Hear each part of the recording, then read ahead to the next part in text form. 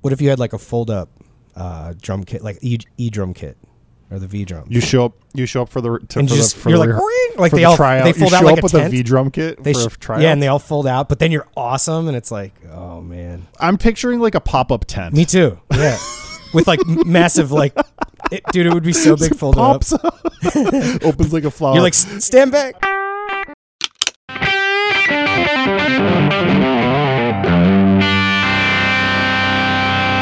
Well, Dave, Good spot. we're feeling good. Feeling warm. Mm-hmm. We're feeling our feelings for Gearbuds. Our podcast, we're feeling our feelings. Our feelings, we're feeling the podcast. Gearbuds Podcast, episode 188.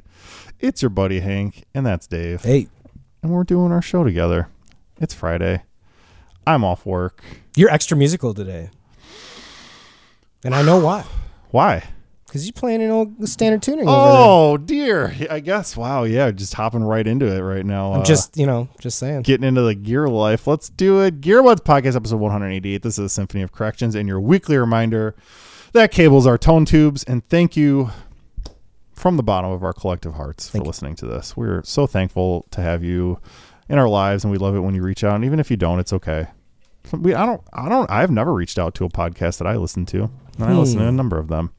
So I get it. It's okay if you don't, but we still love it if you do. And if you are interested in doing that kind of thing, follow us on the stuff, subscribe at the stuff, email us at the stuff, gearbudspodcast@gmail.com. And sometimes if you reach out, we'll shout out. But I also have just been like so bad at remember. Like I'll read the stuff and then I just forget to say it. So thank you to anybody that's reached out recently. I'm sorry if we haven't shouted you out on the show, but we'll get around to that eventually.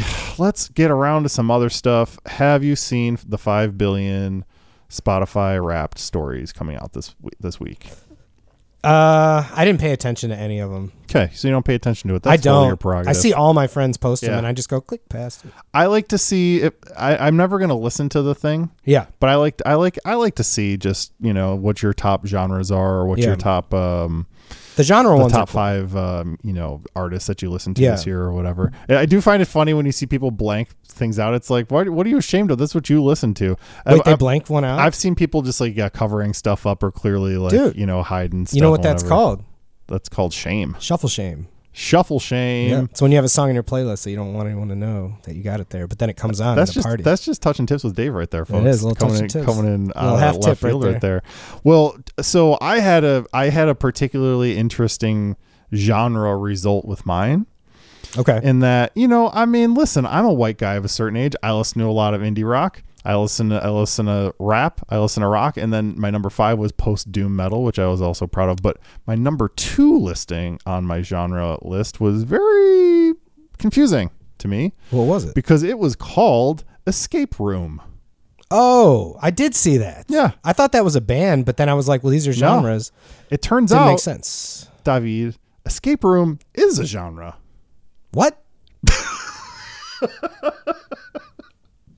Well, I've never been to an escape room, so I don't know if this is like maybe the soundtrack for music that they play. Listen, High anxiety level soundtrack. if you're interested, I'm about to get way deep into it. Yeah, I just wanted to guess, but before we get further away, I did want to wish everyone a happy Spotify Wrapped week because I know we've all seen. And also, I guess InstaFest. I'm sure you've seen that all happened this week. The thing where it was like all the here's the festival generated by my Spotify data. Have you seen that one? Okay. Which is kind of fun to see. I do like seeing those. I feel like they get a lot of hate because everyone wants to post them, but I think they're neat. Anyways, okay. My number 2, as I just said, on my top 5 most listened to genres of 2022 was something called Escape Room. And I was just like, that sounds like a mistake in the system. What the fuck does that mean? Is someone playing a trick on me? Absolutely not. It is actually one of over 5,071 genre distinctions that Spotify uses to algorithmically categorize its library. okay. It lists bands like Yves Tumor, Tierra Whack, Charlie XCX, Death Grips, Kiro Bonito, Pink Sifu, Vince Staples, Sky Ferreira, Dean Blunt, and Sev DeLiza as just a handful of the many acts. By the way, only like a couple of those I'd even ever heard of or actually listened to before. So I'm still not exactly sure which of my artists have driven this, but I guess it sees overlap with micro genres as, quote, hyperpop, art pop, trap queen, electropop, deconstructed club, and alternative R&B, which that definitely checks out with my listening habits because I listen to a lot of fucking weird glitched out electronic pop music. Sure. You know, apparently there's this guy, his name's Glenn McDonald. He's a data alchemist at Spotify, revealed that he himself named this genre in 2016. Wow.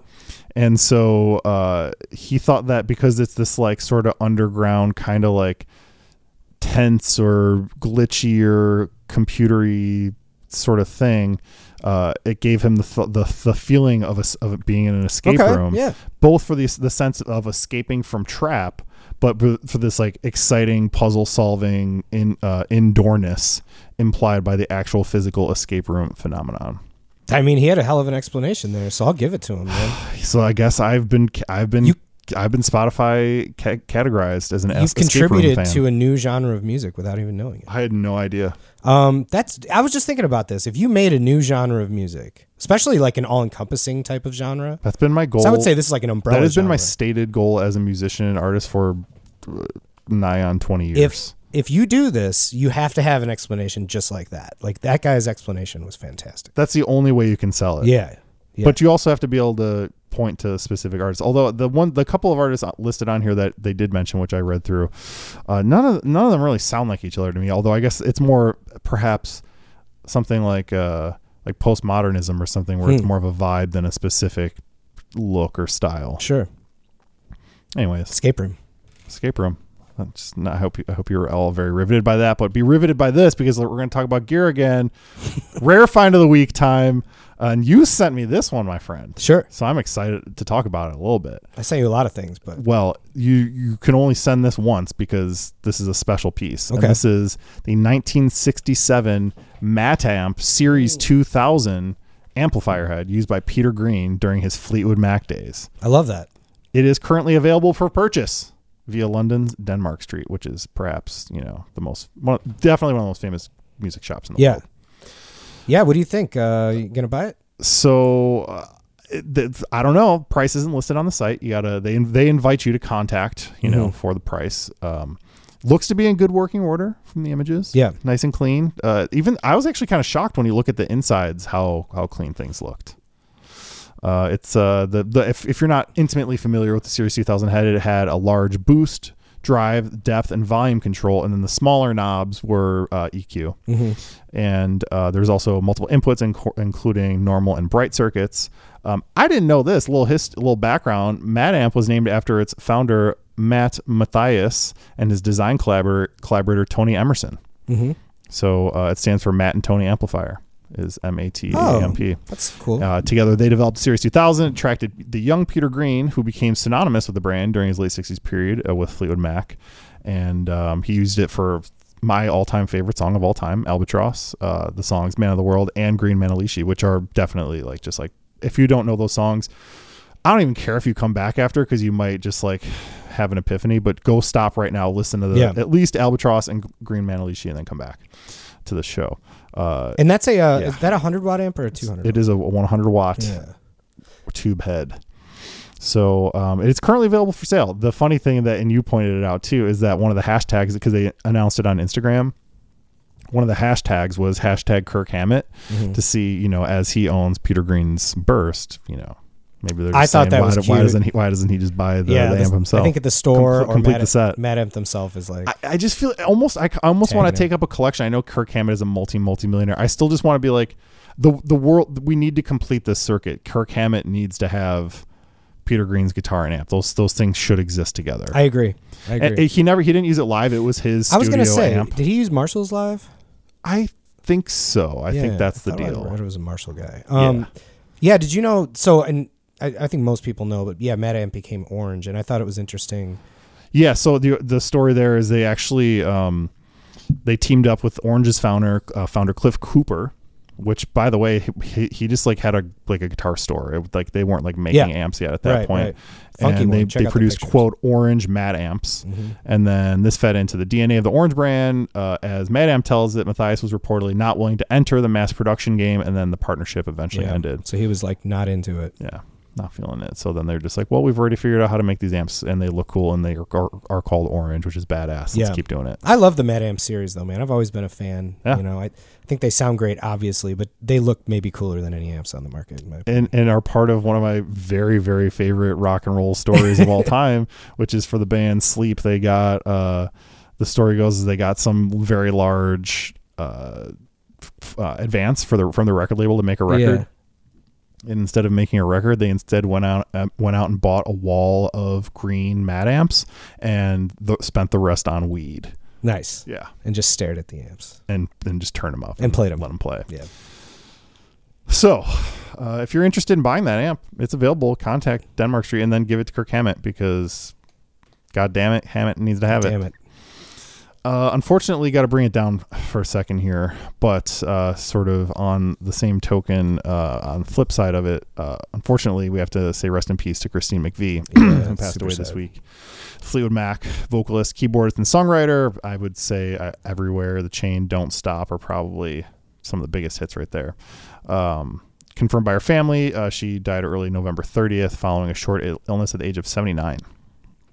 Real sad about that. She was just truly incredible musician. She was a concert violinist, her father was a concert violinist and music professor, and her mother was a psychic medium, which is just like, if you're going to combine to create a member of Fleetwood Mac, who else could it possibly be? Perfect.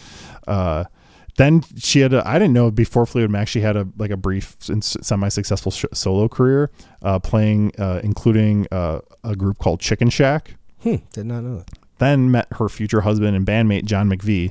They got married in 1968. Guess who was the best man at that wedding? I don't know. Peter Green. Oh. Yeah. Okay.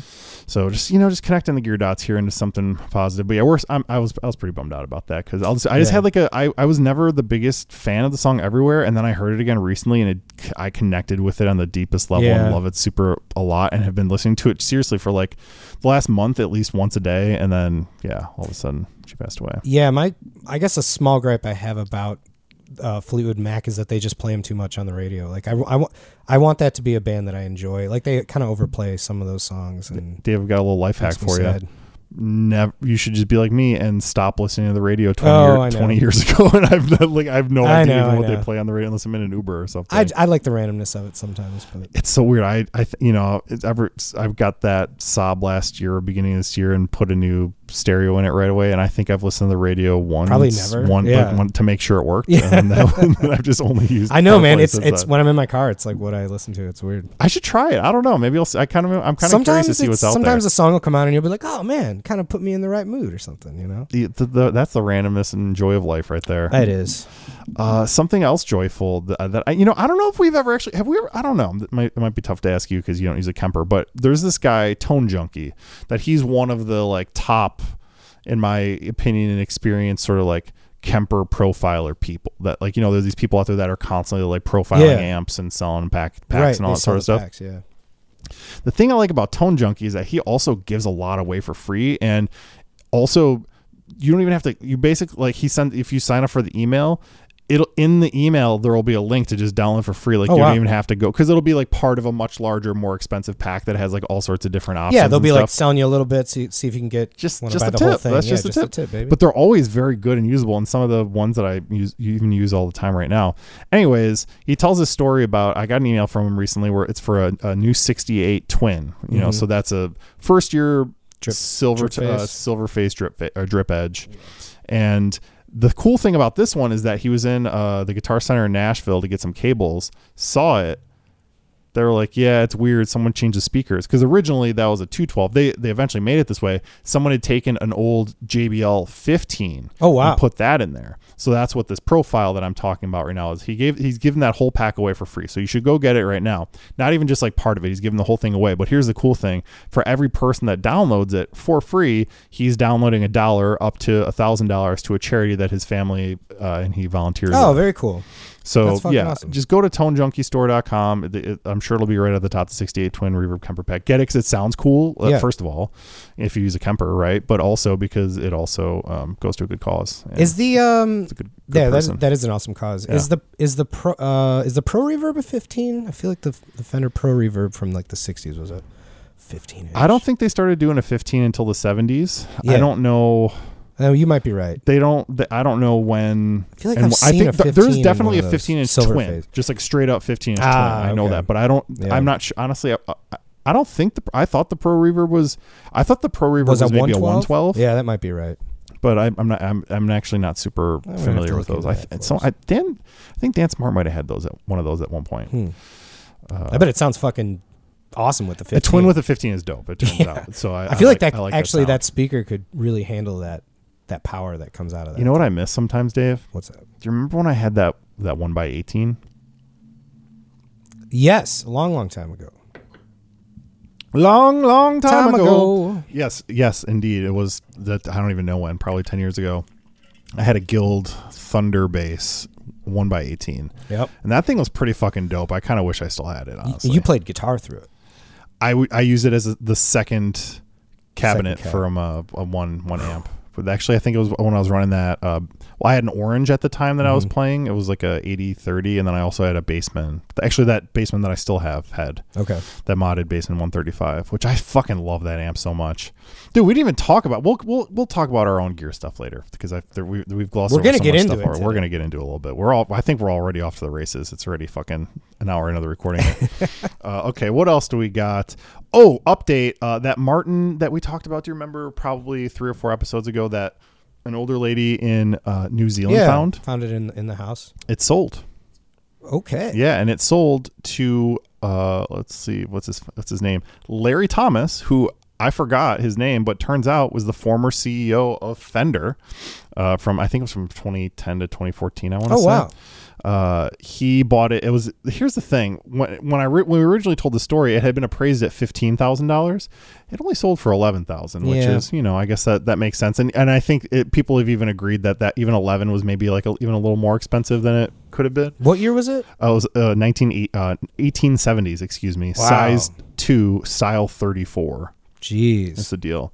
The nice thing about it is that all of the money, again, is going to a very good cause in that, well, there's a sad root of the cause, unfortunately, in that the woman's daughter has very serious breast cancer. Wow. So it turns out that the treatment, even still with like good insurance and New Zealand coverage and everything, it's still $5,000 a month. Wow. Jeez. So that's going to cover like a couple and a half, 2.5 months or so of it. And then there's still, and we talked about it originally on the previous episode, but it's called Give a Little is the organization. You can go right now if you want to donate money. You can go and donate there. It's Give a Little, and then the woman's name is Margaret Simpson. You can probably just search that on there and you'll find it. Okay, one final thing here for the symphony, and that is that, and I had never heard of this before, but I guess this has been going on for a long time, and we're just like keeping on themes today, which is, I'm pretty proud of us, because this is also about Orange amplification. Whoa. And that they will be, quote, sprinkling a little stardust across the season by granting festive wishes worth more than $25,000. Ooh, I saw that. You did? Okay, yeah. So I guess back in originally in December of 2013, a post on Orange's Facebook page asking followers what amps were on their Christmas lists drew more than 13,000 responses. Geez, that doesn't even seem like that many. Well, especially in 2013, it's a little different. I guess a couple weeks later, Orange just like gave 4 of those people amps. That's so cool. Said that. So since each year they've been doing that and sort of increasing the generosity, they've already given away, I guess, $300,000 worth of stuff every Christmas up until today. Now in the 10th year, it's called the Orange Christmas Wish Giveaway. It's open if you follow them on Instagram, Facebook, or YouTube, or use the hashtag Orange Wish Granted. You've got to start posting now until December 23rd, and then I think it's within like a week or two. There's the 12 days of Christmas thing. They're just going to start every day announcing other winners and giveaway stuff. Man. So it's just sort of like whatever you think the most creative way to tell Orange what your wish is, do that, and they might pick you and give you a freaking full wall of green orange amps or whatever the hell you wish for. That'd be wild. Do they?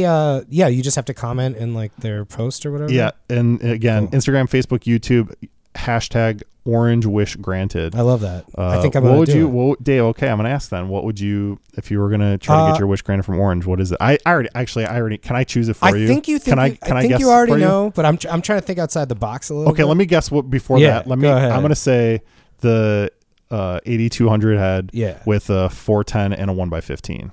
Okay, that'd be great. Yeah. Yeah. You get a whole rig. Is that it? I don't know, because you Might could as just well, say like, right? this is my Christmas wish. I've always dreamed about it. Here, my little Timmy fell in the that would well, be- whatever the thing is, and then you get your fucking Or full stack. What would you a ask? couple of those ISO cabs, those mini ISO cabs they have. I don't know if I know the ISO. They do the cabs. isometric. I think it's isometric design. Where where it's the two like the speakers. folded ones, and they like point. Well, at- they're and they like both point pointing inside. forward. Right, exactly. It's strange, but they do a. I guess it would be a 210, and it's like They're tiny. It's a cube. Yeah. It's crazy, and I'm like, that'd be kind of fun to have. I knew a gal that played actually the, I think, 410 version of that. Yeah, and they are expensive, dude. Well, they don't make them anymore, right? Yeah, those might be discontinued, I but think- but if they were, I mean, even the used ones now, I think they're like $1,000. But you should one ask of for a those. custom one with like, I don't know, you and your wife's faces on them or something. How about that. would you go for like the color? No, like your cats? They would go for that. the cats? Yeah, get Oh, like on the get- grill. Get the hamsters on the grill, since they're going to Dude, I destroy them like that. anyways. Yeah, I know they're gonna shred them. What would you get the colored like the colored orange, like the white, the black, the orange? I think used they to did I any used to others. really, really, of course, when we've talked about them so much, they were just such an iconic look. The first Yeah. time I saw them, I thought it was the coolest thing I'd ever Oh seen. yeah, I own orange stuff now, and I'm just kind of like, yeah. My favorite orange that I have is that orange cab because I've got like the fake orange that looks like an orange cab, but then I have then the you have real the- one that's yeah. covered in floral wallpaper. And Yeah, I fucking love that thing. I love that thing. It's got a black grill cloth on it. What would you get for a head if you were gonna get a free orange head? I've had a few. My problem, the thing, to be totally honest, I also want the same. I want the bass head. Nice. That's my Yeah. favorite orange amp. It's Full stop. so good. Is their Yeah. top of the line loud bass amp. I don't know. There's something about the character of, like, I love orange for like the up until like maybe just borderline crunchy. I've never really loved just like a straight distorted orange sound. Like the lower watt ones. Yeah, and I've owned a bunch of them, and like Yeah. they always do this sort of. There's like almost like a fizzy quality inherent to the distortion, sizzle, kind a of. sizzle that it doesn't work for me. Uh, I think maybe because I play humbuckers too most of the part. What Most if time you- I think it might be better with single coils. what if you got like the Thunderverb 200 or something, which would also double as a bass amp? Yeah, right. No, I still that 8200. I Man, know. that's Those just are legendary. they nailed it with that. That it just it does that just like zhung zhung zhung zhung sound that I Yep. love in a bass so and much. you can do the really rolled off mellow tone, like the very 60s tone. exactly. Yeah, you can do that. Thing is super versatile. So orange, I know Orange. you're listening. Consider this our hashtag. This entire I think we freaking just did it. episode here. Send me and Dave each matching Please. 8200s. If you want to put his cats on mine too, I'll be okay with that, because I do love. You those also kitties. have a cat that I do could also go have a on the cat front. that she was sleeping out here, but we made a bunch of noise, which we're gonna get into in a minute. But before we get into that, folks, Yes. we're gonna slip into something a little extra sexy today and get comfy, because I know Dave is excited Dude, about I have Dave's doc so that he's got much for us. Today. And Dave has so much for us today. Dave's docs. That's good, man. Thanks. And appropriate for today. Tell me why. Well, you heard of this one already, and I don't think you have watched it yet because it just came out. But it's called Dreamers Never Die, and it's about Ronnie James Dio. What? Oh, It's on Showtime. Man, I am genuinely excited about that. I think it literally came out like this week or something. Oh, dude, I'm totally gonna watch that this weekend. When I'm a Showtime, I looked it up on Dude. Xfinity. Boom, there it is. No way. So it's 2022. How was it? Unreal. Really? Dude, all right, here's the thing, man. I've heard of Dio, and I understand, like, he was important in the scene. I've always known him as just the guy who replaced Ozzy Osbourne Okay. in Black Sabbath, Sure. which we'll talk about. His entire life, since 5 years old, has like played music from life to death.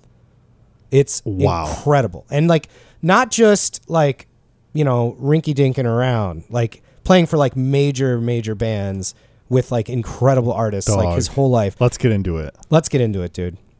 Started playing trumpet at age 5. Was born in upstate New York. Did he have a musical family? They did not mention. I think they were just a normal, like, middle class family, dairy farm community, nothing crazy. And so this is like in the 50s, right? And he started a band. So, and he even talked about this in the beginning, and this is the first thing I thought, is how a trumpet player at a young age would develop lung capacity, dude. Dude, incredible. Unreal lung capacity. So If you want to make your kid a swimmer and a trumpet player, Yeah. get those things involved right, together. exactly. And, and the breathing techniques and all that. So They first band he was in was Ronnie and the Redcaps. He was a bass player. Ronnie and the Redcaps. And they were like they named him after him? Dude, so they were like the Elvis era, like rock and roll, like we're going to rock down to the place and go. That was basically America's skiffle, mate. Yeah, skiffle, exactly. And but then they also had like the like the doo-wop-y kind of like, Ricky Valens type, total shooby wops and doos. So that was cool. Then basically no one really wanted to sing in the band. So in 61, he's like, well, I'll do it. Everybody was like, you're the singer now. And he was the bass player at the same time. Okay, so wait, hold on. Before we go much further, yeah. How tall was Ronnie James Dio? He was a man of small stature. Yeah. How tall? Do you know how tall he was? They did not say out of respect, I think, for him. But if I had to guess, around the 5'6" to 5'7" range. Oh, okay. I always thought smaller. If I had to guess, though, in 5'5", maybe the 5'5" range, right underneath everybody. I just imagine him fitting in my front pocket. Now, this is, I think, what contributed a lot to his driving energy was that he always kind of was, the shorter guy. He was always cool, though. It seemed like he was kind of the really handsome guy when he was young. In the bands, he was kind of the standout, guy. So I don't think he had that like insecurity that a lot of the musicians get from being short. But I think he liked to play with short musicians, but we'll get to that in a second. So anyways, they changed their name to the Prophets. They kind of start the Prophets. Okay, yeah, that's not bad. It's kind of a cool name.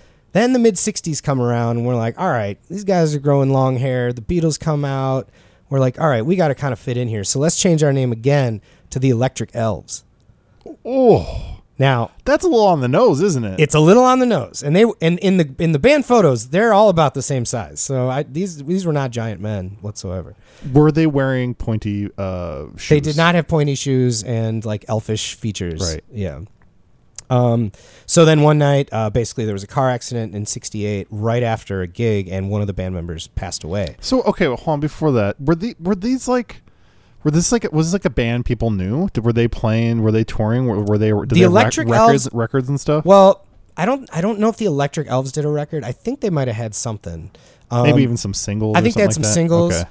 But yeah, and again, they're kind of doing the the mid 60s pop. Nothing too out of the ordinary from what. So I guess I'm asking, he wasn't like famous yet. They weren't famous yet. No, but they were touring a lot. They played. I think they were playing like every night.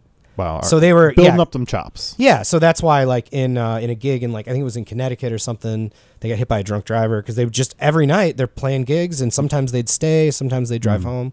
So they one of the guys died. Ronnie had over 100 stitches in his head. He was basically in the hospital for a long time. Yeah, they had to cut all his hair off and shit.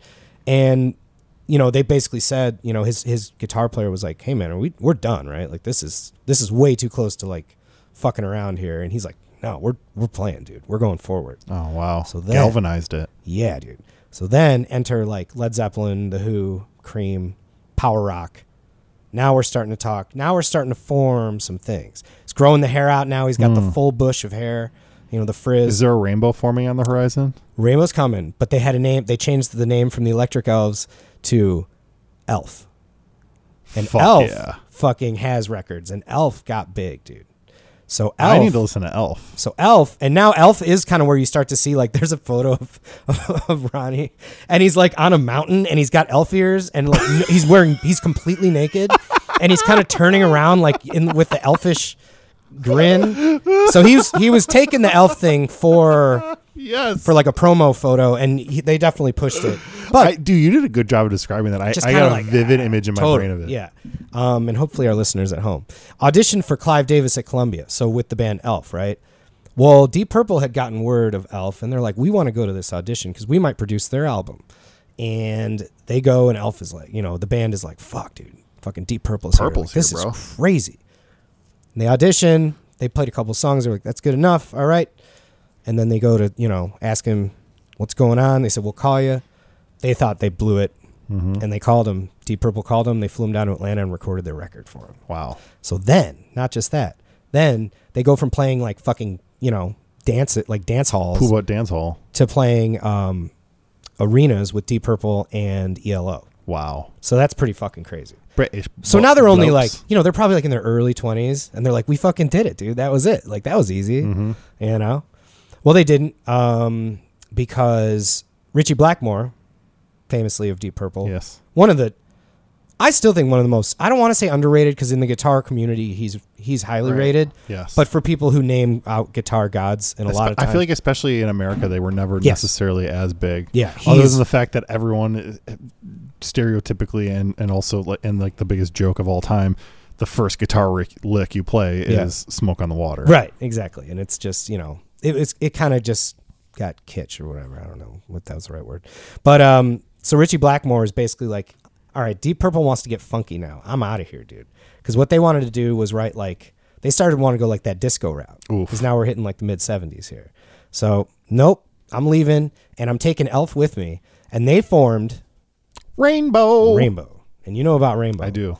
So Rainbow fucking rules. If you guys haven't checked out Stargazer.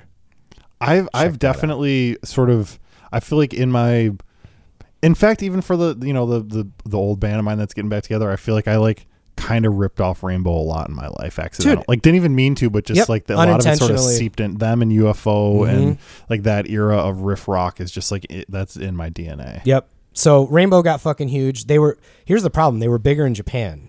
And Richie Blackmore was like, we got to get big in the USA. And this is after a couple years. They've had, a lot of success.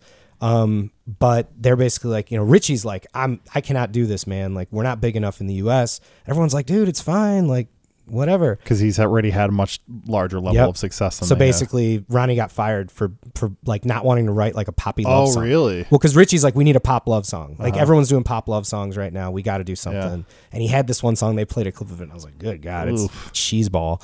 They played it later. It's the song that like, if you look up Rainbow on YouTube, it's Ronnie's not in the band anymore. And it's like a song that got Is famous. it when it was already called Richie Blackmore's Rainbow? Because I think I'm pretty sure they changed the name to that at some point. Oh, I don't know. But the song might have been called I Have a Note Since You've Been Gone, which I don't. Is that to me, that's just Kelly Clarkson all day. Yeah. Well, it's apparently a Rainbow song. Interesting. Anyways, and he got no royalties from Rainbow.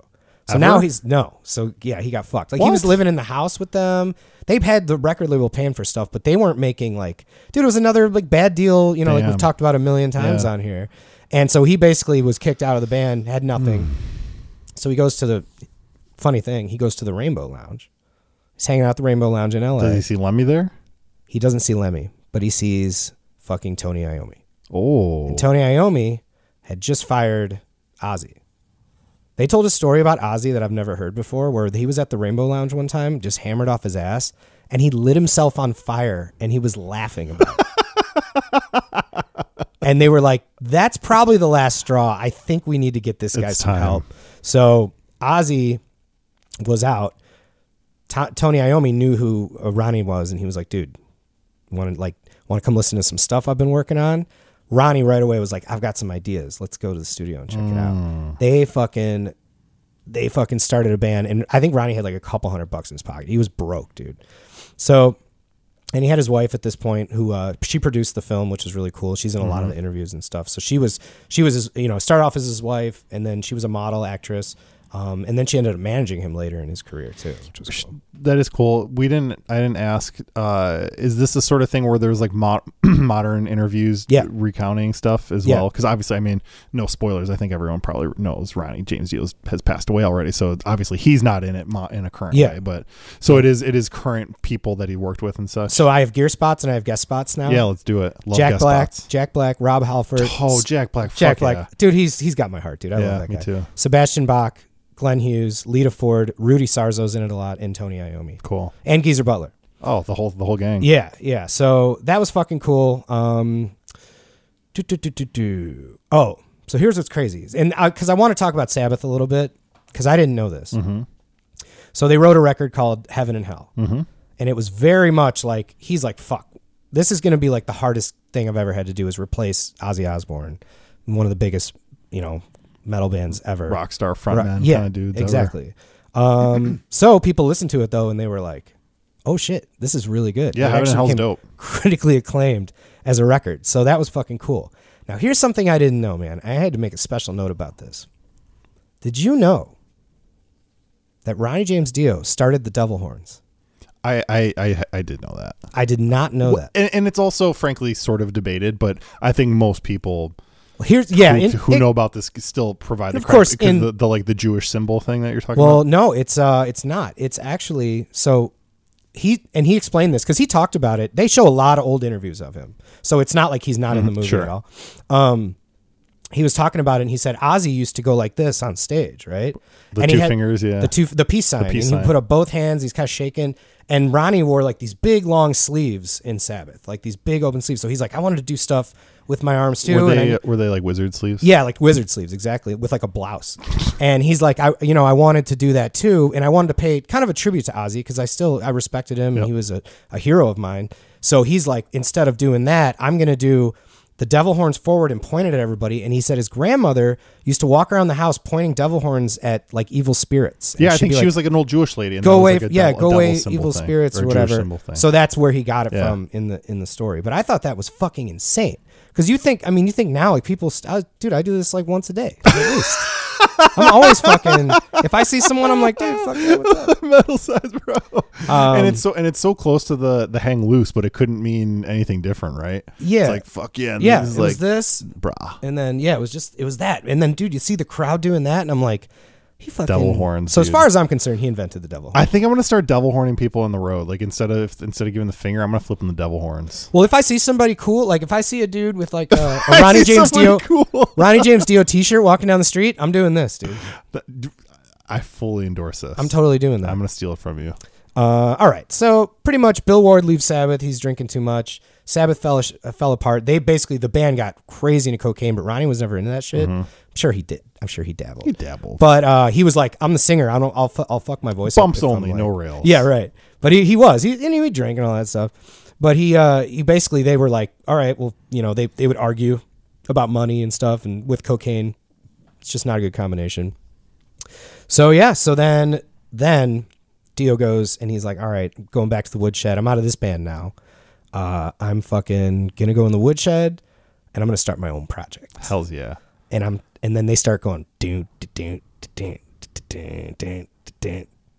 Holy Diver. Dude, it's one of my favorite bass lines of all time. He writes Holy Diver. He calls Vinny up on drums, who was the old drummer that replaced Bill Ward. And then they get this guitar player you've probably heard of named Vivian Campbell. Oh, yes. Vivian Campbell is quite the shredder. Vivian rips. Yeah. Has, I believe, I don't know still, but had a signature Gibby Lester at some point. Might have to look that up for next week. But it's pretty cool. And then he wound up in Def Leppard after that, right? Yeah, because he ends up leaving later. But he was so young. I think he was like 19 when he joined the band or something. Yeah, he was. We don't know about that. But the reason Ronnie liked him, because he wasn't like this crazy like Van Halen shredder. Everybody was playing like Van Halen at the time. And he's like, dude, I'm just gonna, I want someone with like a groove. He's kind of meat and potatoes. Meat and potatoes, but flashy for sure. Yeah. I mean, he can play like that. Alt for days. But he's like, it's just not like he's not, doing all the crazy shit. So he liked him for I've that. seen Vivian Campbell at a NAMM before. Oh, really? Yeah. That's awesome, man. Did you know that they rehearsed at Sound City? Wow. After they formed the band. What a rehearsal space. Yeah. They got Sound City because it was a shithole and they were like pinball machines. Holy Diver was recorded there, right? And the fucking record was recorded. Yeah. That's it. And that's in Sound the City. Sound City doc. Yep. That's right. That's all coming dude, back. And the video, it's like they show footage of him. He was like, dude, we would just be drinking, playing pinball, fucking around. Then we'd go smoke some dope and fucking, play some music. That's living the dream right there. We would stay up all night. Friend? He's like, we would just be partying in this rehearsal space studio. That becomes dude, I like want to just move into an old Sound City. The most iconic. Studio. I mean, yeah, it's awesome. So they tell the story of the Holy Diver album cover. If you've ever seen it, it's the guy with a priest thing and chains. They did a real photo shoot to base that drawing off. Oh, no shit. And they tell the story, and you'll have to watch it. It's fucking hilarious. I'm definitely I was cracking up. So yeah, that's fucking it, man. Give me Gear Spots. Let's talk Gear Spots. Oh wait, I guess we might as well. I mean, but he obviously passed away. What was it? Well, did he have leukemia or something? Yeah, he got in 2009, or maybe he passed away in 2010. But he was diagnosed with stomach cancer. Oh, stomach cancer. And he lived in the hospital for a while, and they thought he was coming back. He was doing all these experimental things. It was really extra sad. Honestly, dude, I fucking cried at the end of the movie. Yeah, it was really hard to watch. They kind of dragged out the death thing a little bit. So I would say, like, if you guys are sensitive to that, you can feel free to turn off before that. But, I do want to mention one more thing before we get into his death, because obviously the Jack Black thing, we love Tenacious D here, I think. Obviously. I've had a relationship cycle with them where I liked it a lot. Yeah. When it first came out, I went nuts. Yeah. And then was like, this is cheesy and weird for some years in my life. And then now I'm definitely back to thinking Jack Black is just like the coolest dude on earth. He's the coolest, man. And he's great in this interviews and stuff. He talks about The Pick of Destiny, which is the movie they made. And there's a scene where Ronnie James Dio comes out of the poster. Yeah. And that's actually him, obviously, because, you know, it was like 2006, I think the movie was. So and by the way, he's back on his shit. He had a dark thing in the 90s where he was like, metal was done. After Nirvana, metal was done. Everything was done. Yeah. And he's basically like, you know, he got depressed, but he's still playing shows for like fucking 50 people and stuff. So that was kind of hard. But then he's coming back out of it with Pick of Destiny, 2006. Metal's coming back. People want classic rock. They want the reunion records and stuff like that, the reunion tours. There's a great scene that Jack Black tells about the microphone that he brings his own mic to record because he's in some of the songs on Pick of Destiny. And they're like, oh, no, we've got, you know, we're at this high-end studio. We won't need that. So they're like, bring down the one. And then he's singing into it. And they're like, it's too hot. Turn it down. And he's like, I did turn it down. So they turn down the gain. They put up another mic. Still too hot. Turn down the gain. They look at him. He's like, guys, this is why I brought my own mic. He said it was like still connected to the stand. Like he just walked in with the cable and everything. And he was like, no. And then he did it. And then so he used some shitty old mic for his recording on that. And it's like, wow. It's like that's through amazing. The fucking ceiling. That's the ultimate gear spot right so there. Guys, seriously watch it. Gear spots, not a ton, because honestly it was so good that I was just watching for like just how great the movie was. But I will say it. So he played an early 60s EB, I think it was EBO, the SG style Gibson. Was just one pickup? With the one pickup, but there was at one point they mounted a single coil in the bridge. And so they showed a photo with him with that and an old EB1 bass, which is their violin bass. Ah, yes, with the slotted headstock. And the F holes in the body. Really nice 330 when they're showing the 60s footage. There's a cool shot of Richie Blackmore with a Strat, and it has fucking blocks on it. Yeah. And no, it didn't have a decal on the headstock. Totally. Yeah. So that maybe a Jazzmaster. There was a reissue that he was there? At one point they had that. Yeah. And then the other reissue has just I don't remember if it's from 12 up or 15 up. The frets are scalloped. Oh wow, really? Yeah. A lot of footage of him singing through an RE20. So I don't know if that is the mic that you have that in common with him. I wonder if that's the mic that he brought to the Jack Black. That would be awesome. Thing. So I don't know. They didn't show any photos from that, but all right. So yeah, I fucking loved it. It was a great story. It was inspirational, really, man. People don't know how many times this guy was knocked down and came back up, and it really is like a Rocky story, kind of, you know, just like a Muhammad Ali type, you know, crazy story. I fucking loved it. I think that I truly give this one 10 devil horns. Wow. Yeah, dude. The rare perfect 10 out of 10. Perfect 10. It's a perfect documentary. It's got great editing. The interviews with all the people are great. You know, it's the interviews with him are great. The footage is great. The story's incredible. So I don't know. There's no reason. What else could there possibly be? What is it called again? It's called Dreamers Never Die. Dreamers Never Die. That is such a great documentary title as well. I seriously, because I was watching with Mandy, I looked over and we were like both like emotional. That's beautiful. It was really good, man. It was sad, but it was really good. I'm probably going to watch that tonight. Please do. And let me know what you think. Yeah, I will. Great. Dude, great one. Dude, I knew you'd love that one. I'm so excited that you got to watch that. I think we talked about it a couple weeks ago, how there's like Showtimes was going to drop the Meet Me in the Bathroom. Yeah. And this one like in the same week. And I was like, all right, I got some docs on it. And also, how about that list that I sent you that I saw that was the top 50 rock and roll films of all time? That was good. A lot of ammo for the hopper on that one. A lot of stuff in there. Because I told you I watched the Blues Brothers the other night. Exactly. Which is that you know, as part of a larger debate, which we might as well just get into momentarily, because I'll be honest, there isn't a ton of stuff for Future Gear this week. Let's just ramble, man. Dave and I were having this discussion about what really entails a Dave's doc, or even in a larger sense, like a rock and roll movie. Sure. Right? Like how much of it has to be, does there have to be live music? Does it have to be a real band? Right. Does it have to be original music for it? Like what if it's just a fully fictional story? Like where is the line? Where is the line? That? Does the Blues Brothers count as a rock and roll movie? Well, it is like a musical. I would say it's a rhythm and blues movie And it's definitely, it is definitely a musical. Right? Well, I mean, I've done rap and stuff too. I mean, we've done other genres. Well, so we're talking about rock movies, but in terms of Dave's Docs, yeah, I mean, that's genreless. But I don't think I would do Blues Brothers as like a. That's a close one. That'll be sort of like a fun one for us to do, but I feel like we would have to be like wink and a nod. Dave's Docs is like not like almost like it's like porn. You know it when you see it. Like when we did Studio 666, and like we both watched it, and then we talked about it like afterwards, and it was just like that movie was made for us currently, so I think we could at least in like a current pop culture zeitgeist way. That qualifies more easily in my eyes. But then, okay, another example, number 1 on that list was Wayne's World. No, I'm sorry. That number 2 on the list was Wayne's World. I don't think Wayne's World would count for me in my little mini rule book of what should be a Dave's Doc. I don't think I would do Wayne's World, because what am I going to do? Tell the story of the movie that pretty much everyone's seen a million times. And it's like an SNL skit. Yeah, and that doesn't really become do this whole other thing. But I think Purple Rain was number 1. Yeah, and we talked about Purple Rain once, but it was before Dave's Docs was a thing. Yeah, I'm just not it's like one of my least popular opinions. I just don't really like it that much. You don't care for the movie. No. Does it constitute as a Dave's Doc? In my opinion, actually, I think it could, because 1, it stars Prince. 2, the band, is real in it. And I think it would work. I wouldn't do it again, because 1, we already talked about it a long time ago. And 2, it's just, it's not that good of a movie.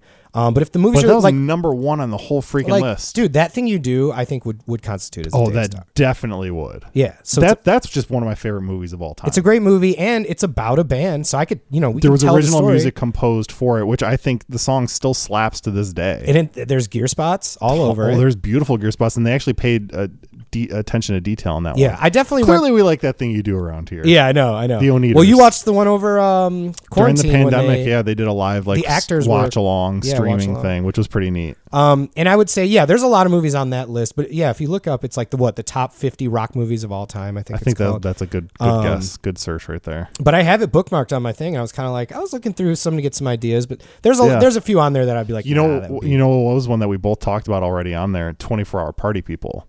Yes, and I haven't. Okay, so that's an interesting one, because I haven't seen that movie. I saw it like in. That would definitely be 2000.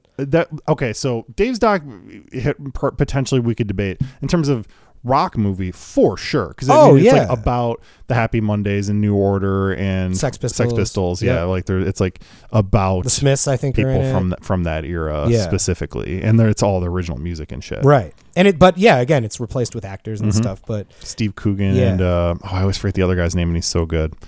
Yeah. But I watched the trailer for it because I was like, I haven't seen this movie in so long. And then I watched it. And as for a Dave's Doc, I'd be like, I don't know if it would really be. That'd be scraping the barrel. It'd be fun to talk about. Like we could both watch the movie separately and talk about it or whatever. But how much gear does there need to be in for it to be a Dave's Doc? Well, dude, I was just thinking about that because I've done ones where there's no gear in them, basically. What? Sorry to put you on the spot. No, I can't think. Well, of an like example. the Billie Eilish one didn't have much gear in it because she doesn't really. Obviously, her brother plays guitar. That's a good point. Plays a Telecaster. If anyone didn't know that, but Phineas. Yeah, but there's not. Yeah, there's ones with like pop artists that I've done. Dude, she just did an interview and she said that she's never smoked weed. Billie Eilish. Yeah. Wow. William Eyelash. You believe that? I don't know why she'd lie. I don't know. People lie. Maybe she's a fucking liar. It's not my job to say, but people do. She's lie. dope, but maybe she's a liar. I don't know. But there are many out there, and it is fun though sometimes. So if you guys ever think of a good Dave's Doc, we love the recommendations. I love them, Docs man. Around here, and I challenge you to try to find one that I haven't seen yet because we're at 188 episodes. I've seen about 170. The gauntlet has been thrown down. It is, man. What else we got? What else we got? I'll be honest. There's not much in the new gear world to talk about this week, but we do have some personal gear news to talk about a little bit because Dave got a Snark tuner this week. Hey! Congratulations to me. Oh, you got it for a real sweet deal, didn't you? I did, but now it's not even here yet. It's just like hung up at USPS. I'm like, I bought a handful, couple 2-3 things the past couple weeks, especially Cyber Monday, Black Friday deals. Stuff is just getting delayed left I know, and it's holiday stuff. It's wild. But I got tracking for it like 5 hours after I bought it, which obviously that doesn't show up for generated like a day. The slip. Yeah. They did, but that means I'm like, damn, this guy's on it, and he shipped it and all that. It's it's from a private seller. Got it. Okay. Yeah, private seller on. Yeah, so I bought it used on Reverb. It's funny. I needed a little pedal tuner for home. I like those Polytunes. Those suckers aren't cheap, man. Especially if you're only just going to use it at home. I'm literally going to keep it at home. I've got my Boss for the space and all the shows. So I'm like, I don't need another tuner that's like a real deal serious one. Just want something that, the Snark tuner thing.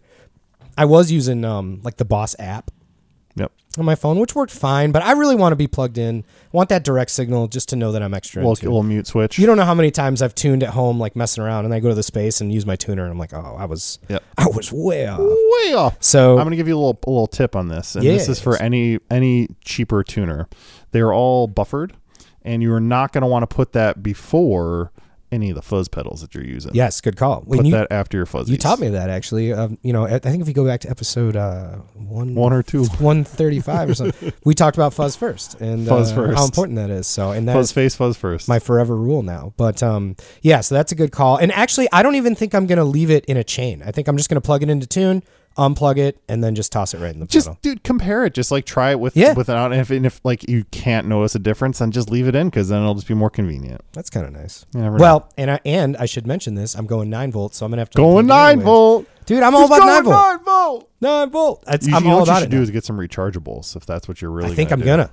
I think that's what it'll cost like $20 to get the little dock that you can charge them with and stuff. And then if they die, I don't have to run to CVS. But batteries ain't cheap, bud. Dude, I just bought some AAAs the other day. $10 for a little 4-pack of AAAs.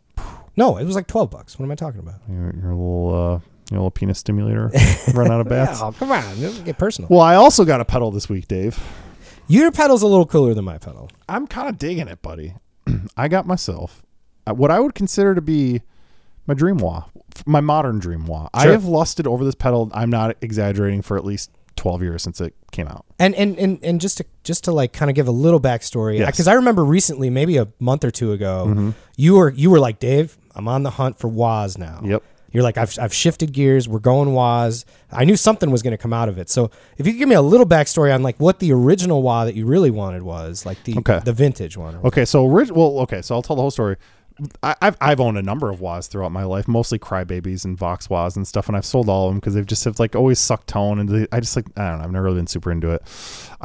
So my favorite, we've talked about this a number of times. My favorite pedal of all time is the collaboration Bob Bradshaw from Custom Audio Electronics did with MXR in like 2010. He did this line where it was the MC 401, 402, 403, 404, and they were basically just like boosts and overdrives. There's also a wah in that line. I've always wanted the wah pedal because everyone talks about how badass it is. I just don't really play wah. No. But recently I had gotten it in my head that of all the sort of like analog effects, there are certain effects that I want to have in the analog realm. Fuzz pedals, oftentimes like phasers, compressors, any dirt boxes or like anything like that. I'm going to want that usually in the analog realm. It's just the way your ear just like goes. Digitally, I still haven't loved any of those things. I would put wah in that same category. I tried out some of the wah sounds in the Kemper that I have. I've used them in a number of multi-effects in the past, actually including in my Boss switcher that I have that has the built-in Boss wah and everything, and it's just like it's never quite done the thing that I've wanted from a wah. That like there's just a certain dirty warmth that comes with a good old wah pedal that I just have never heard in a digital thing. So long story short, I decided I need to get myself another good wah pedal, and so there have been 2 on my list. I'm not going to say specifically which vintage Crybaby because I don't want to drive the prices up on myself, but there is a way to know of like this one sort. Everyone knows about the original like most expensive 60s ones, but then there's kind of a later era one that after I buy one I'll tell the world because then I'll drive the prices up on myself. But there's another one that like Tone Hounds agree basically is as good as the originals for maybe a quarter of the price. So there's that on the vintage end, but on the modern end, the MXR MC404 has always been the one that I've wanted. There are a number of reasons why. First of all, true bypass. A lot of them don't even have that. So like that, fuzz first, wah first is also kind of in that same category because it gets fucked with if you put it after buffers. This one doesn't really care as much. I'm still probably going to put it first anyways, but this one doesn't really care as much. Sort of solves that problem. It has dual phasal inductors. So I think that the hardware inductor, that component, is pretty much the main reason I don't love digital wahs Okay. because they just don't They have don't that. have it. Yeah. And this one has 2 of them. So you can switch on the fly with a really handy little side switch. Which I love. We'll get Aren't back to those cool? Yeah, dude. Well, yeah, we'll come back to that really fast. But it has 2 inductors in there, so you can switch. The one is more sort of like, I would consider it to be a slightly more modern wah sound, where it's like it kind of has more of the top end emphasis. It does that like basically like if you want to do like a really awesome funk wah, especially with single coils, I would say that would be the way to go. But then you switch the side, which by the way, when you switch it has its own little LED indicator to tell you which one you're on. You go to more of like a sort of lower throaty vocal vintage wah kind of sound. Sure. And my friend, that has become my favorite one. That was the one you were kind of showing me over there a little That's bit. right. Yeah, that's good things. It's got a lot of cool features on it, man. It is to me the sort of ultimate wah pedal. I'll finish with the features because we didn't even get to what I think is possibly the game changer with it. It has my favorite circuit, the MC401 boost circuit, built in also into the wah pedal. Yeah. So you can on the side switch in with again this other sort of little switch, which we'll talk about in a second, and then there's a knob on the front that you can go from 0 to full 10. I think it's like 18 decibels of boost. It got loud. It got real loud. It got real loud with that. So you can throw your amp into full on overdrive with this particular boost. I haven't figured out how to just use the boost without the wah, and I need to do that because that would make it even like the greatest pedal of all time.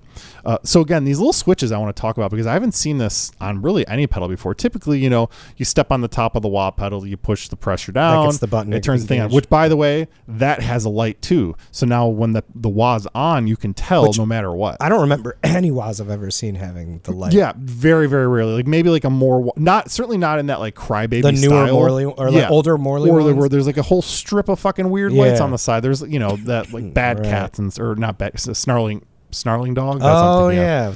Is that with the foot? that looks like a big weird foot. My Max has one of those, and that's actually a really They good sound sounding wah great, pedal, yeah. but they're fucking big, and Yeah, they've got a big foot they're on there, which goofy is as funny.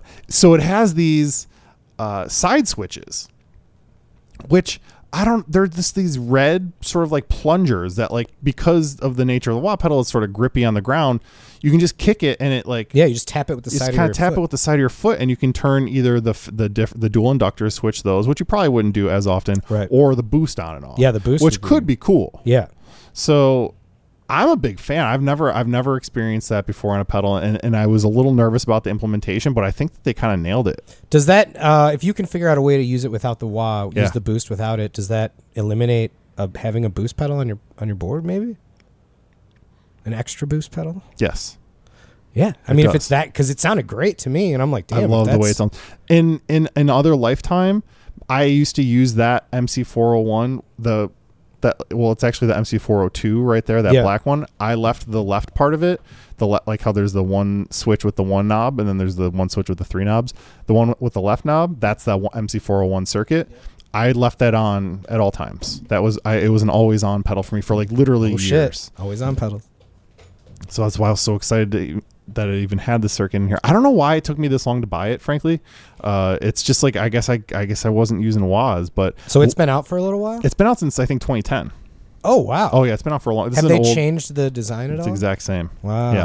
Yeah, it's still, you'll see it sometimes show up on like John Mayer's board or Slash, Sure. like bit high end, fancy guitar players use it. Last thing I forgot to mention on the it uses a CTS pot, which is like a way upgraded potentiometer, and it has internal controls where you can still adjust the gain and the Q control of the wah, Ooh. which like for instance the Dunlop 535Q has basically that as an external pot. So if you Right. wanted, you could even mod your pedal to put that do on an external pot. You haven't monkeyed around with that yet. Dude, I barely monkeyed around with it at all. Yeah. I've just done some waka wakas on it. But for me, I'm more of a using wah as like a filter sweep kind of thing. I'm not really interested in doing chicka chickas and that kind of deal. But so far, man, at first I was like, I tried it with just a 9-volt and it sounded kind of wimpy and weak. I was like, oh, I don't think I like this. But it turns out the 9-volt was just basically almost dead. We plugged it into the wall just now. Dude. Plugged it into another amp, which we're going to talk about in a second. And all of a sudden I was like, this is awesome. Dude, it sounded great. Because you had apprehensions before I got here. I did. Right when I got here. I was a little nervous about it. Like, oh, man. I'm not sure, but I'm super happy with it. The main reason that I even got it, I'll be honest, is the fact that, as we've sort of alluded to a few times on the show, one of my old bands is getting back together. That band plays in standard tuning. I do a lot of ripping solos in that band, and frankly, I'm not very good at playing ripping solos in standard tuning anymore. I enjoyed playing your Les Paul in standard tuning today. Yeah, you're really gonna reap the rewards from this, because now I'm just gonna have to have standard tuning guitars around all the time again. Dude, I wanted to also ask, going back to the pedal a little bit, is that so the original vintage one that you saw? Did that have the extra features of literally none of the features? So it would have even it's just a straight up. So this pedal. only doesn't just scratch the itch for that; it gives you a bonus pedal built in. It sure does. And you know, we kind of talk about this sometimes, but I love when, you know, everybody loves like vintage boutique pedals that are way overpriced, and I think we both agree. But to find something that's been like upgraded, it's most likely more durable and more reliable. I would say, just inherently because it's newer. One could assume that, and cheaper. I think it's a fucking no-brainer. Yeah, I mean it's a little more than double the price of like a standard Crybaby. Yeah, so it's not cheap. But I mean, compared to it's not like a $500 vintage pedal. One of those crazy vintage. And the other thing is, you're right. So they've gotten all the expertise of the boutique guy, but it's manufactured by a company that makes bulletproof touring stuff. That's what I'm saying. That's Dunlop at Max. That's why you see it on Slash and J. Exactly. So it's you're right. It is kind of, to me, it's that like top of the end, not fully handmade worlds thing. And, but the nice thing also is you would be a lot more likely to find that in, you know, your local Guitar Center than any other sort of boutique wah or something like that. So it's pretty replaceable. And the one you got there, that's brand new. Mm-hmm. Did you look at used options before you purchased the brand new? Yeah, so I got to thank my friends at Zounds, because, you know, they hooked me up, and so I got it for a better deal than buying. Okay. And something like a wah pedal that is so physical and made to be used all, you know, with your foot all the time. I kind of feel like I'd rather have a new thing. You want to break it in yourself. Because you don't know if somebody used it they toured on it for 100 shows. They've just been Chicka Funk band for the last 10 years. Even on their couch watching The Simpsons. They use it as a gas pedal in their driving simulator. Exactly. I got to mod that into my rig, actually. Replace my clutch with a wah pedal. Okay, so also just wanted to briefly touch on the fact that I dusted off an amp that I haven't played in a while. Yes, you did. And we're jamming it a little bit earlier. This amp means a lot to me because you got this right when we were sharing the space. That's right. We just started the podcast, I think. Maybe not even yet. I don't think we had the pod yet. But it was one of the first things we talked about on the podcast when we only had our own gear to talk about. That's right. So tell us, what is it? I busted out the old SVT. Close enough, because I still have the SVT. I busted out the late 70s, or I guess it's like a 77 probably, Ampeg VT40 that I have. Which is, I would say, it's got to be one of my favorite guitar amps of all time. I'm not kidding. I agree, honestly. It's got that from this particular one that I have, and then also there was one that an old roommate had that was older, that was like the top panel model. Those two still, when I think of like ideal loud, clean, or like punchy guitar sounds, those are the sounds that I imagine. It's a 410 for those that don't know, which makes it real heavy to move around, on top of the fact that it's a tube amp with giant heavy transformers in it, and it's a combo, so it's not small. No, there's no it's a 2-man job and I'll be honest, because it's old and weird, and I paid like $4 for it, not quite, but like I paid like zero, close enough to nothing. There are some weird things about the sound of it, like the channel 1 sort of like distortion circuit thing. I don't know if mine is just weird or broken, but I don't like that. But then we plugged it straight into channel 2 with the full-on sweepable mid EQ and the rocker switches, and it was fucking lights out. Yeah, dude. It sounds so badass. It sounds so good.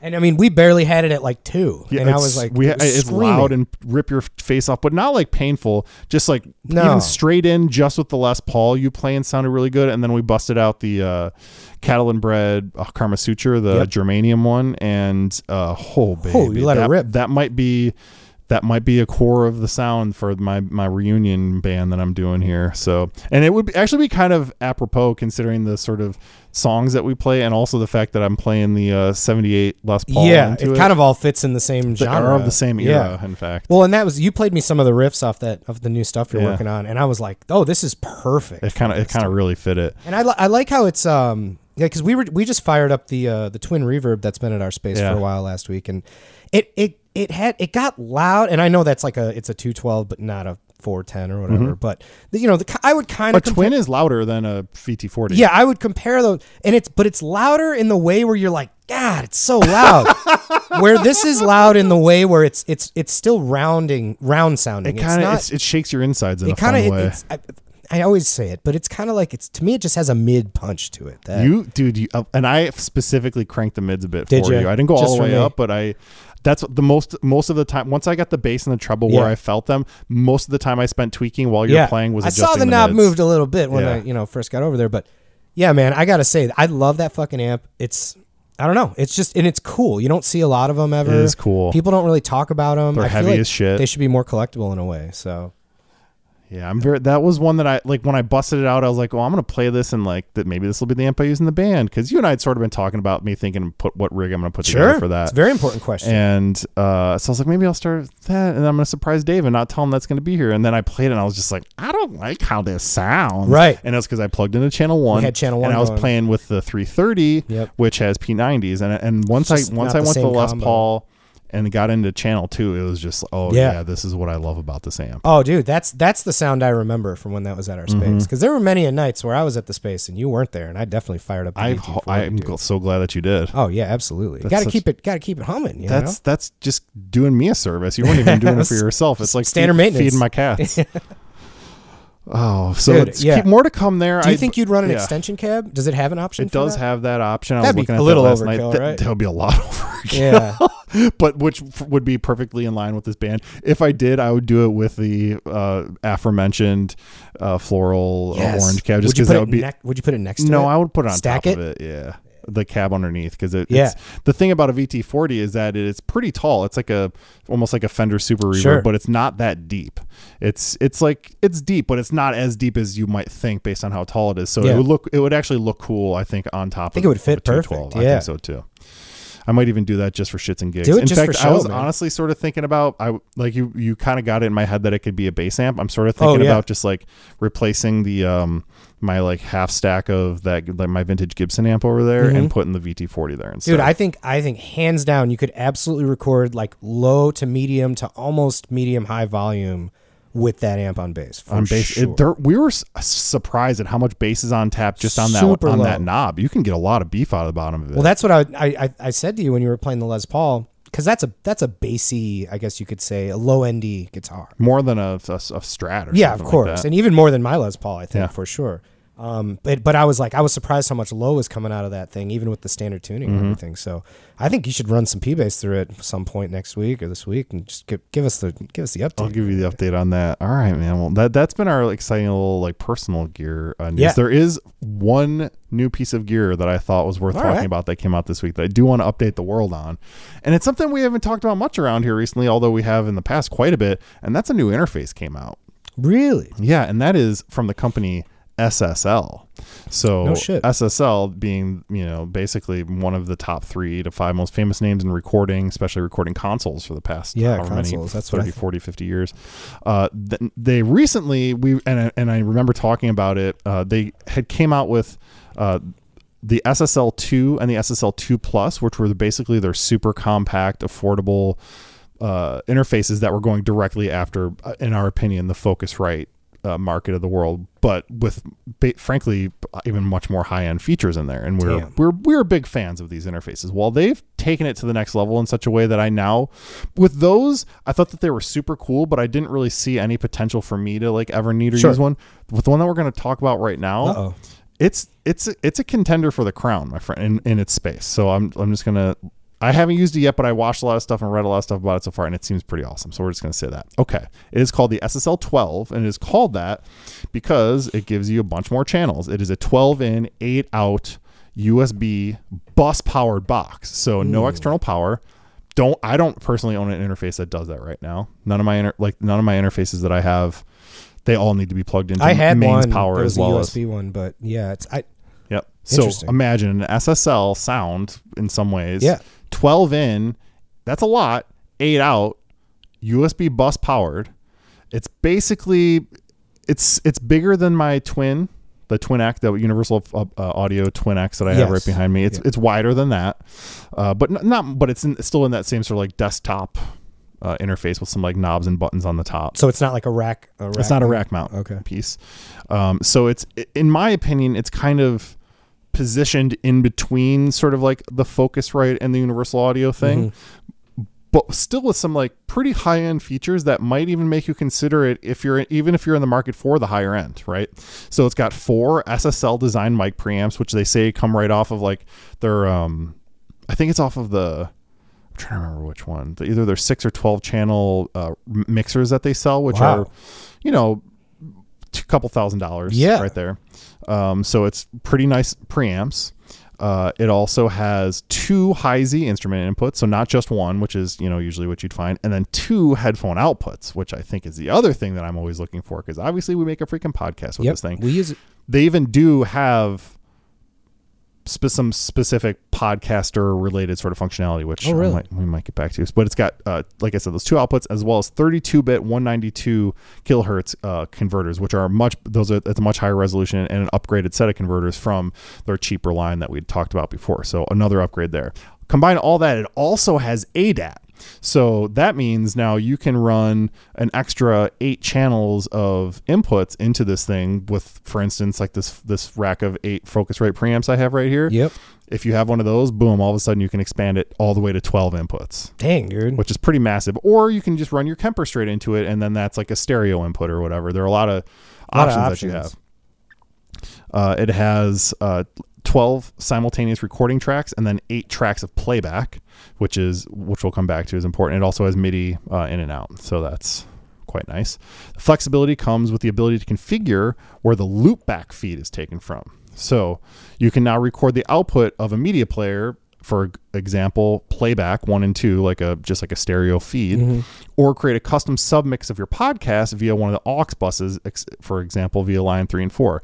Both headphone mixes and line outputs 3 and 4 are also accessible. And then there's also, which is, I don't think I've seen this before, a DC coupled output where you can send control voltage. You can send CV signals from your interface, which I don't have. I currently don't have the ability to do that with any of my gear that I have. Includes a bunch of software, including the SSL production pack, a suite of plugins and sounds worth more than $1,000, as well as a 3-month subscription to SSL's Complete, which is basically they're like, here's our entire software suite of everything that we own on a subscription model. Very so you cool. Get 3 months of that to get you nice and hooked. SSL 12, available now. All these features. What do you think it costs? $2,000. Dave, what if I told you can have everything that I just mentioned? $499. $499? Yeah. What? Yeah. Shut up, I dude. know, right? It's they're just giving it away. Again, this was a step up from their much cheaper sort of models, right? But when you look at all the features that it has for SSL preamps, I think it even has some of their like dirt sort of drive functionality built into it. All analog, of course. 2 headphone outputs, the ability to generate MIDI and control voltage from this thing, the fact that it's expandable with ADAT. Okay, so here's my question, and this is just, is it? I'm sure they've tested all of these things, but is it going to be enough power by not being a powered source? Not having like a wall socket? It's a fair question, and I would hope that they have tested USB enough. What if you go to record drums and you're doing all this stuff and you're like, 12, Well, you're okay. So if like your ADAT interface, like if you're that would have to plug in. Those are still going to be powered. Of course. However, they're typically powered. Right. They're not going to generate juice for that right. as well. But it sounds like even the module itself, if you loaded it up, dude, headphone amps, right? Like I have headphone amps that require wall power for sure. Like